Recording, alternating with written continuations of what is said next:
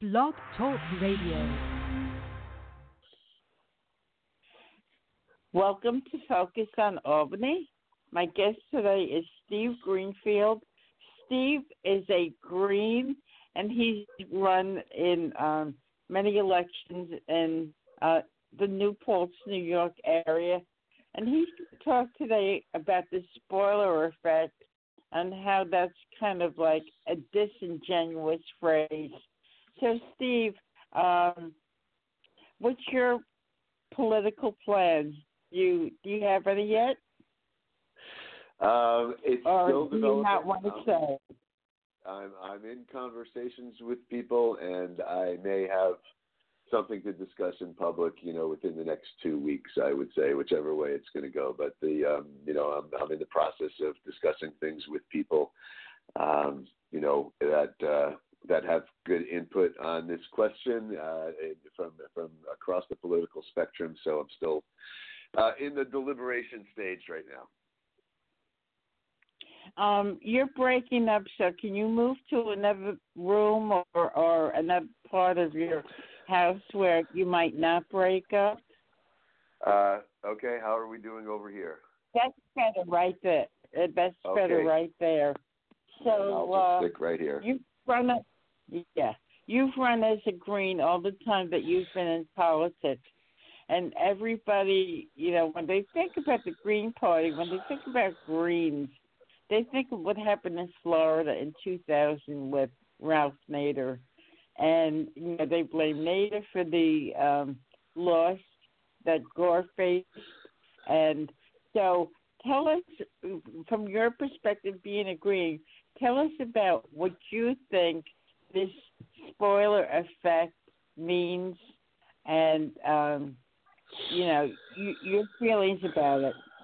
Well, let's talk about the actual spoiler effect, because as you said at the beginning when you were introducing our topic today, that term, as it's conventionally used, as it's, actually, let's be more specific. It's conventionally used by Democrats, because Republicans never use that term.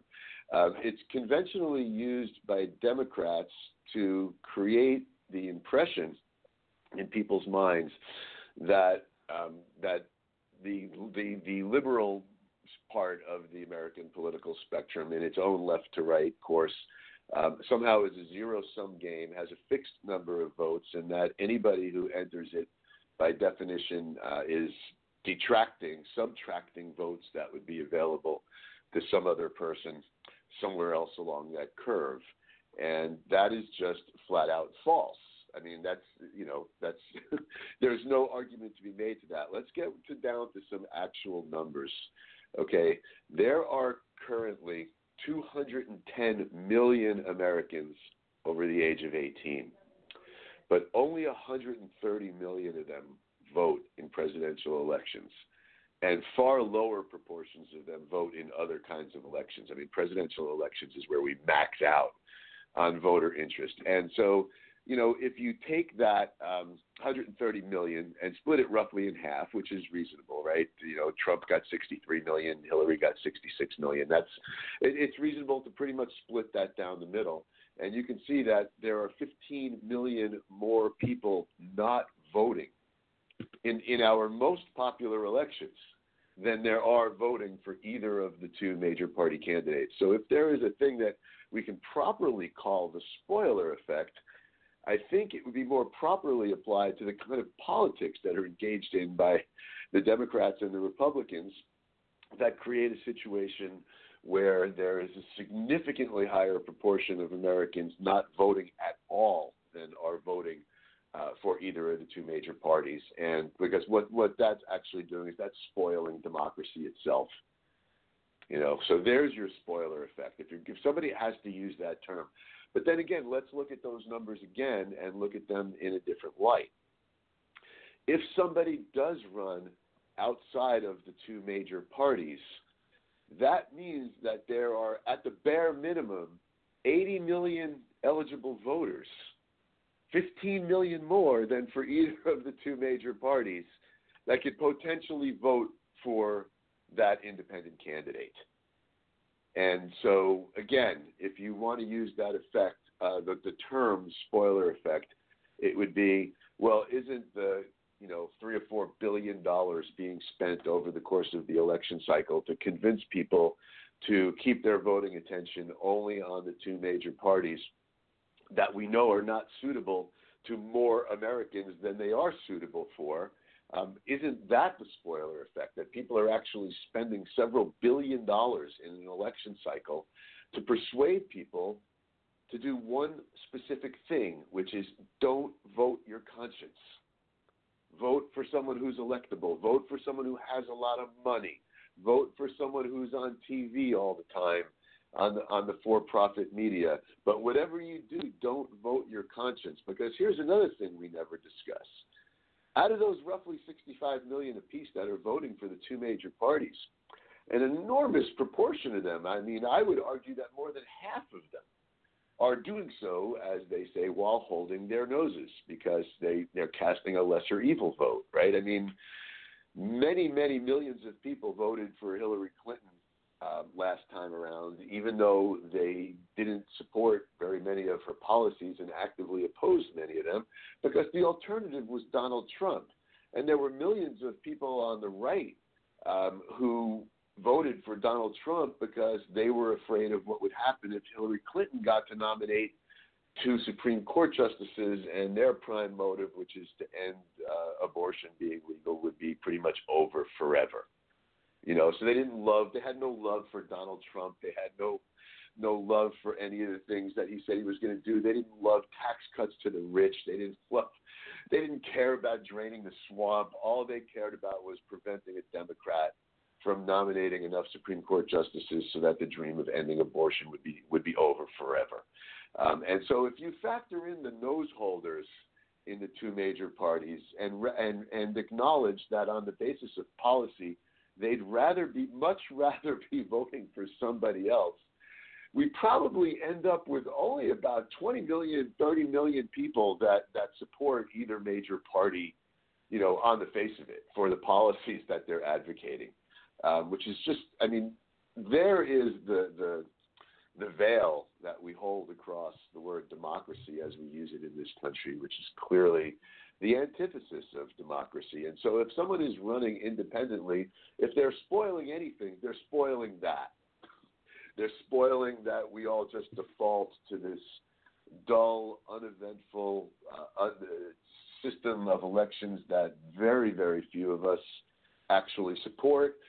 The word majority is appropriated, right? The winner is the person who gets the majority. Well, in this country, the winner is the person who gets 26% of the vote. I don't know what system of math turns that into not 26% of the vote, obviously, 51% of the vote, but 26% of people over 18 supporting someone means they win.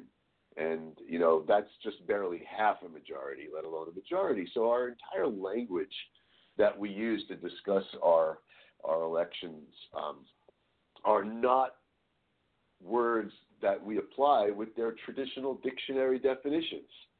They just kind of get into our heads year after year, starting when we're in school. We have a majority election system. We have a majority election system. How many Americans do you think actually know that people are holding the presidency of the United States with, 25% of the support of only 25% of eligible voters, and even among that 25%, probably only 12 or 13% that voted, on purpose because they liked the candidate as opposed to disliking the other one even more. So let's start from there. Let's start with how did the term spoiling, guys, or spoiler effect ever come into play? And so let's switch for a second over to, go ahead. Yeah, right. Let's tell us the history. Right. I want to switch for a second over to that Republicans never use this term. And that's a very critical thing to consider. In the most recent election back in 2016, approximately 5 million Republicans bailed out on the Republican Party, voted for minor party candidates, most of them for Gary Johnson, who had previously been a moderate Republican and was running on a governor of a state, was running on the Libertarian ticket last time around, and Libertarian votes suddenly went from a few 100,000 to 5 million in a single election cycle. So obviously that's where your never Trumper people landed with themselves. There was someone named Evan McMullen. There was someone named Darrell Castle who was running specifically for the evangelical Christian vote and got several 100,000 votes. So all told, there were about 5 million traditional Republican votes that cast votes outside the Republican Party. And to this day, we don't see any Republican pundits in the media saying things like, wow, we sure dodged a spoiler effect bullet. And somehow Trump managed to win anyway. And that was pretty much a record. I mean, that was a lot more votes than Ralph Nader got 2.9 million votes in 2000. Candidates other than Donald Trump got votes from Republicans in 2016 and in roughly 5 million. And we also know, by the way, because this one's impossible to count, but since a lot of prominent Republicans did say in the media that due to the critical nature of the immediate situation and to prevent him from becoming president, that they were going to take that extra step and vote for Hillary Clinton. So we know that 5 million Republicans voted for quote-unquote spoilers. We know, that who knows how many more voted for Hillary to try to make that little extra effort of providing a vote rather than just taking one away to help prevent him. Obviously, that we can't count those votes because they're just buried in Hillary's overall totals. But focusing on the three candidates that got the never Trumper votes, why don't Republicans ever use the word spoiler? Why haven't they spent the last 3 years saying we have to make sure that the Libertarians can't get on the ballot this year because they came damn close to spoiling the election last time? Okay, this is literally a philosophy and a theory that is promoted only by Democrats, and there's a reason for that. The reason that is only promoted by Democrats is because the Democrats refuse to center in on any particular policies or ideology as the organizing principle around which their party operates, whereas Republicans do practically nothing but. They, their guns, their Christianity, their support for annexation of territory in Israel, their support for slashing taxes on very wealthy people, cutting regulations on financial operations and pollution and so many other things that they do. You know where they stand, and so you can feel motivated to vote for them, right? They use those very clear and unambiguous, they're against abortion, whatever else right? They're so clear about this basic package of ideological principles that anyone can say, that's me, that's how I feel. I generally feel like that. And so the Democrats, quite the contrary, they don't give you anything specific. They literally give you one specific thing, which is the right to an abortion, reproductive choice. That's it. It's one thing. How do they feel about non-defensive war? We don't know. Most of them are for it. Some of them are against it. How do they feel about banking regulations? Some are for it. Some are against it. How do you feel about financing college? Some are for it. Some are against it. There's literally nothing. There's nothing you can grab hold to when you're trying to decide to vote for a Democrat and say this is a consistent ideological framework within which I can see myself, even if it's not like 100%, right? Nobody gets 100%, but the Democrats give you nothing. And so, we're not that other package is what they sell, right? They convince you that, being pro-gun is bad. They convince you that being anti-abortion is bad. They convince you that, and they're right. Those things are bad, right? I'm a progressive person. I think all of those things are bad. But what's ending up happening is that the Democrats, not having anything to promote for themselves as the thing by which you could identify yourself as a Democrat and want to express that through electing Democrats to office, they run entirely on, we're not those other things. And so when somebody like Ralph Nader comes along, when someone like me comes along and says, I'm just going to tell you unambiguously what I believe and what I will do if you elect me, I will do these things. And even if I don't have the numbers to get them to pass, you can be absolutely certain that I'm going to file this legislation and try to call the chamber's attention to it. That breaks up their whole system. That breaks up their whole system of avoidance on being specific about any policy. And so that's why they use the word spoiler effect. It doesn't mean we're taking votes or potentially taking votes from their own candidates. It means we're spoiling their ongoing practice of believing in nothing, of not being able to be pinned down on a single thing except reproductive rights that they believe in. If I were in their shoes, I'd call that spoiling too. But, since I'm not in their shoes, I, refer to that literally as what it is, as that people respond to people who are being specific because people do have beliefs and they would like to vote for those beliefs instead of just voting against somebody else's beliefs. And the reason that that's a really big problem, the reason why that is really a spoiling effect, to not have beliefs and to constantly insist that people vote for you exclusively against the other party's beliefs, is that it's a very low motive appeal.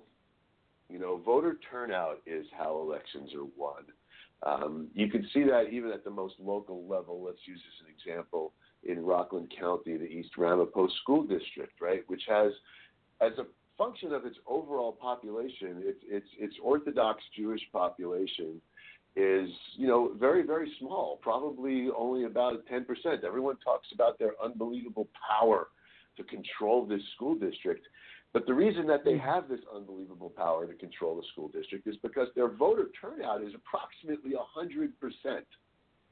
They're going to elect the same school board members. They're always going to vote no on the budget, right? They're always going to vote for candidates that are a slate, that are running on their priorities to not support the school district so that they could have more money left over for private school. They turn out about 100%, and they vote as an unshakable, solid block. And so even though they're only about 10% of the population, they win every election. They are exercising democracy. They are motivated. To me, of course, most of those motives are negative motives, but they are a self-interested population, and they are exercising democracy. They're not doing anything corrupt. They're not doing anything under the table. They're just voting. And so what that illustrates is that we have a country that polls keep on showing has a much larger percentage of our population that identifies itself somewhere along the range of what people consider the liberal package of issues. But Republicans keep winning anyway. And it's because they turn out in higher proportions. And they're turning out in higher proportions because they're voting for things they care about. They're voting for, if I vote for this person, these things that I care very much about are likely to actually become law.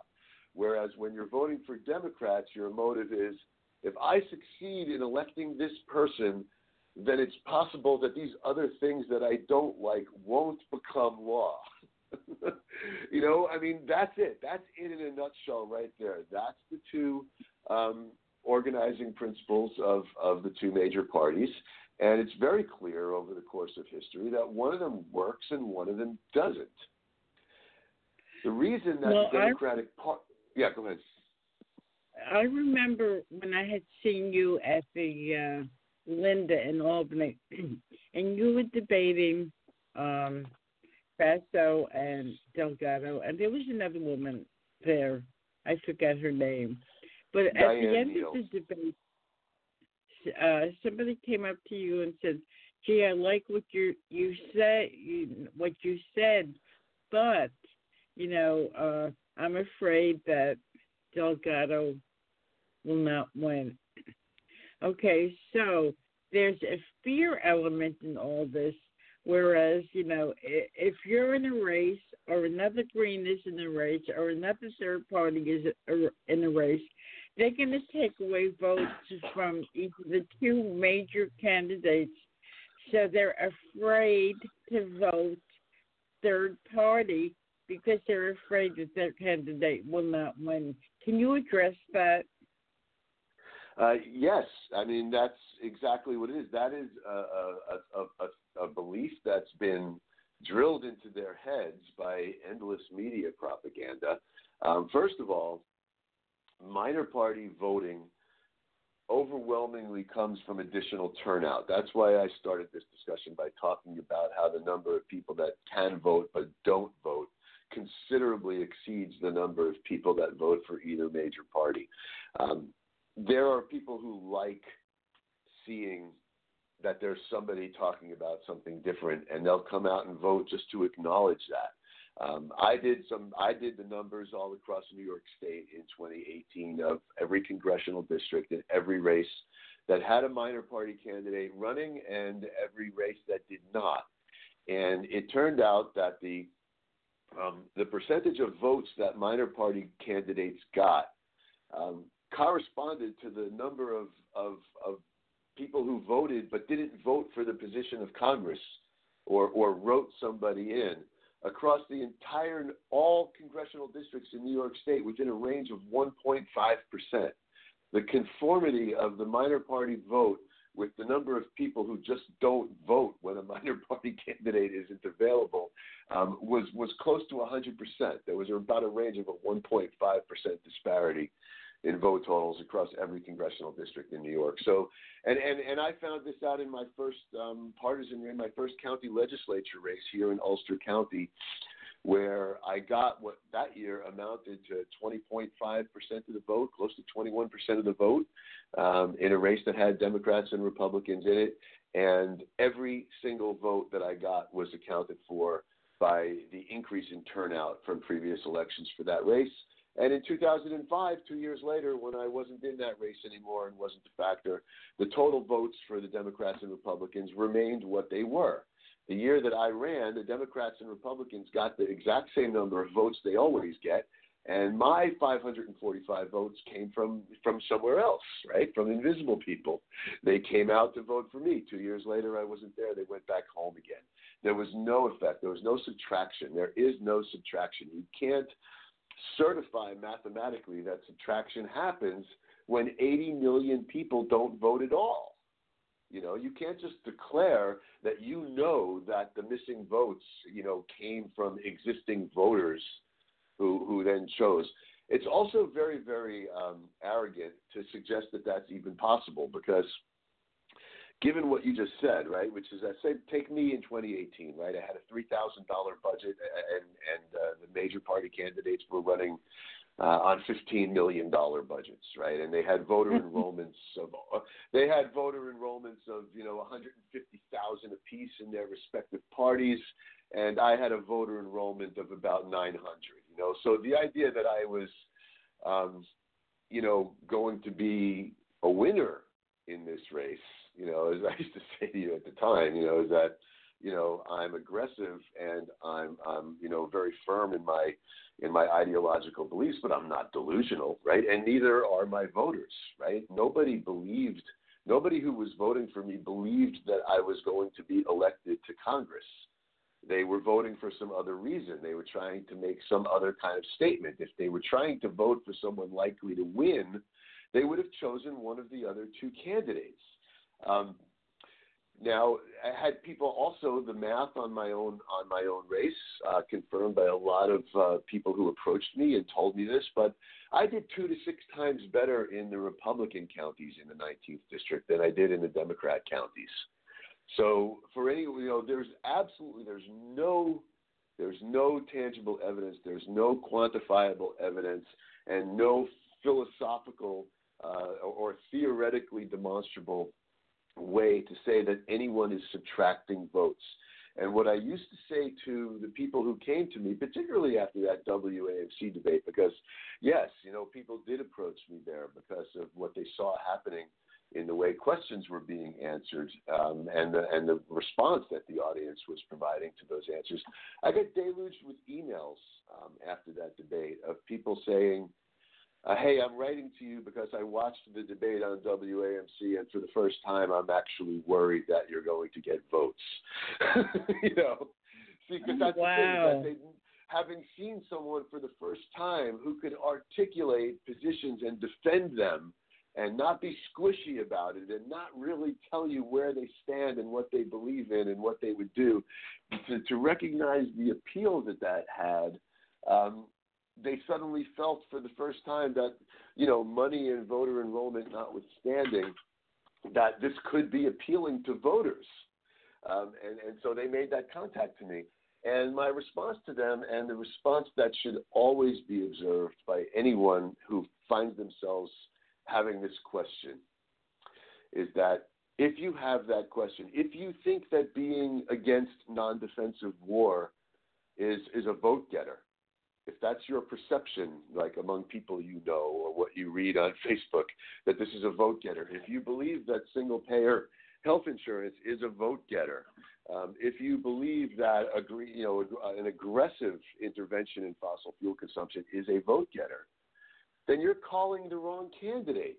You have to call the one that you're hoping is going to win and tell that candidate that he needs to try to add voters to his existing base by, adopting some of these positions that you believe are going to attract votes. That's the whole point, and historically, of course, the most popular and election-winning president and most legislatively successful president in the history of the United States is and will always be Franklin Delano Roosevelt, who achieved that by adopting in 1932, while he was still a primary candidate, several Socialist Party planks, right? Social Security, minimum wage, the National Labor Relations Act to protect union organizing, these few planks. This is not hard, okay? The main function of all of the press and all of the talking about the spoiler effect is to protect Democratic Party candidates from having to adopt policies that challenge corporate supremacy. And it's to prevent voters from having an outlet by which they can express that that's what they would really want if they weren't forced to vote lesser evil every election. So, that's it in a nutshell. As the spoiler effect is articulated by the Democrats and their pundits and the liberal media, there is no such spoiler effect. It doesn't exist mathematically. It doesn't exist ideologically. That it doesn't exist for Republicans should be all the proof anyone needs that this is just a vote-suppressing piece of propaganda that the Democrats arrived on and remain married to and committed to after all this time because it's effective, right? You see that a lot of people believe it, even though they haven't done any math on it themselves, right? They just believe it. It sounds true, right? And that's the definition of the word specious. If you look up the word specious in the dictionary, it means something that sounds plausible, except it turns out that it's not. That's how you know you've created a fully functional piece of propaganda, is that in the absence of mathematical research, if it sounds like it makes sense, then people are going to believe it, because who's going to sit around doing math on 25 election districts in New York State? I mean, sure, an election nerd like me, I'll do it, but the average person isn't going to. Well, hold on, let me call up 20 or 30 elections in congressional districts last year and see if the numbers actually hold up to what Rachel Maddow just told me. No one's going to do that, and they know that. That's why they keep on articulating this specious accusation about a spoiler effect. But again, I will take that language and I will say that there actually is a spoiler effect, and the spoiler effect manifests itself in several ways. First of all, it manifests itself in suppressing voter turnout, right? People just don't care to vote anymore because they fundamentally believe that their interests are not represented by either major party, that no outcome will improve their own lives, and so they just stay home. That's a spoiler effect, right? Because you have spoiled democracy. You have spoiled the interest of the American people in even voting, for how things are going to go. And you're also spoiling people's ability when they are voting to vote for things that they believe in as opposed to against things that they oppose. You spoil democracy itself. You spoil the discourse. You spoil the rise of self-interest by the populace and substitute for it corporate interest. Everything about the use of the term spoiler effect is applied to create a spoiler effect. There is no vote subtraction spoiler effect, and there never has been, but there is an aggressive spoiler effect perpetrated by the Democratic Party to keep Main Street from seeking its interest in the face of Wall Street's power. That's the spoiler effect. Well, do you think that the Democrats, more than the Republicans, participate in voter suppression? Yes, because the Democrats always challenge progressive minor party petitions to keep you from being able to get on the ballot. The Republicans never challenge libertarian petitions. They never challenge the Constitution Party's petitions. The Constitution Party is a small national party dedicated exclusively to the right-wing Christian agenda. They call themselves the Constitution Party, but they're really the evangelical Christian party. The Republicans never go to court and hire millions of dollars worth of lawyers to challenge petitions to keep those two parties off the ballots. And the Democrats go out of their way to challenge every single petition. And they frequently succeed because ballot access is a very tricky and challenging process. And so they find, most people don't know this, but in New York State, you could have your petition completely thrown out, even if you have 5 times as many signatures as you needed to get on the ballot. If your petition is stapled together with a staple instead of with a hole puncher and one of those brass brads stuck through the hole, you could have quadruple, quintuple the number of signatures you need, and they'll still throw you off the ballot because you used a staple. So most people don't even know how many tools are available to suppress ballot access beyond just whether you have enough popularity and enough public support to merit being on the ballot in the first place. It's full of technicalities. So the Dems go after that stuff all the time, specifically to prevent progressive-minded voters or Main Street-minded voters from even having a ballot line from which to choose. And so, we hear all the time from Democrats about how Republicans commit all kinds of identity-based vote suppression, and that is factually true. Republicans do that. But the Democrats want you to believe that they are as white as the driven snow, that they are, sweet Polly purebred on this question. When they spend tens of millions of dollars a year on election lawyers, specifically to keep progressive candidates off the ballot in entirety. So that's their particular modality of vote suppression. Republicans have one modality, and the Democrats have another modality. And so our battle here, as people who want to bring, people's interests into the ballot booth, that's the challenge that we face, which is that there is a massive and expensive and organized vote suppression system that expresses itself through the Democratic Party in blocking ballot access. I mean, what's a greater form of suppression? Being able to stop a few people from voting for someone who's on the ballot, or being able to block someone from even being on the ballot in the first place? Mm-hmm. So that's how our power structure protects itself from the prospect of the people ever being able to vote in their own interests. Each has their own system of doing it, and most people never get to vote in their own interest, which brings me back to right where I started, which is that only about 65 million people vote for a president of either major party during a presidential election year, and over 80 million people don't vote for either of them. Let me ask you this final question. you were saying that the Democrats go out of their way to suppress the vote through the petition process. Well, in every board of elections, there is a Democrat and a Republican commissioner. So, doesn't the Republican commissioner have to okay the striking of somebody from the ballot if it was deemed okay by the Democrats? I mean, aren't they working hand in hand?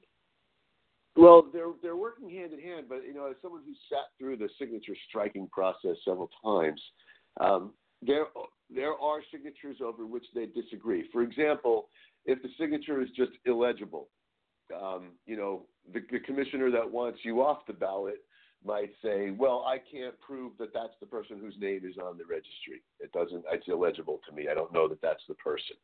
Whereas the other commissioner might say, well, according to New York State election law, since you can't prove that that's not the person, we can't strike that person's name, right? But there are things that are called fatal defects that they agree on because they have to agree on it because it's a matter of law. Like, for example, if I used a staple, it's not like the Republican, in the hope of keeping me on the ballot, will say, no, that's not really a staple. I mean, it's either a staple or it's not.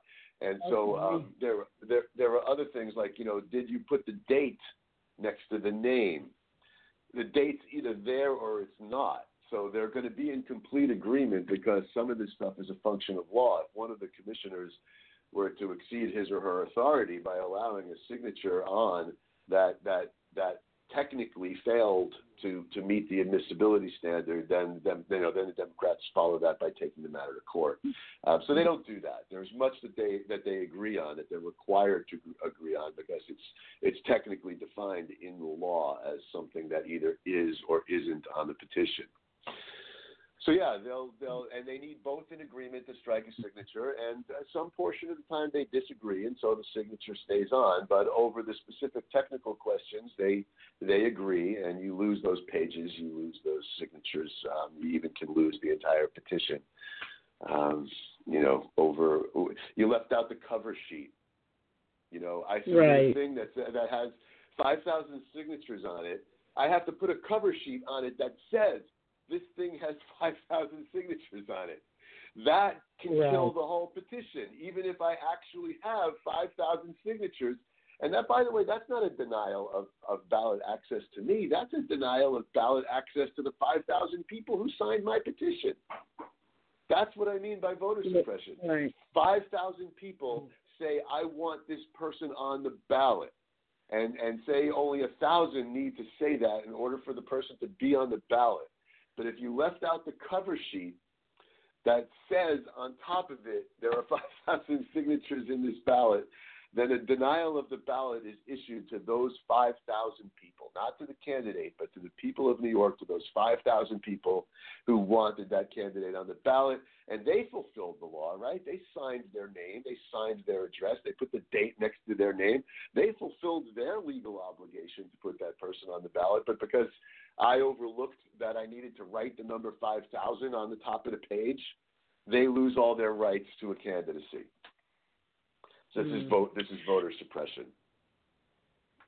Well, Steve, thank you again for another enlightening conversation. You've been listening to Steve Greenfield, and this is Focus on Albany. If you like this show, like us on Facebook, follow us on Twitter, download on your smartphone, subscribe to iTunes. If you have a comment about the show, hashtag Focus on Albany. Steve, I look forward to many more conversations with you, and thank you, everybody, for listening. Have a great day. Thanks very much.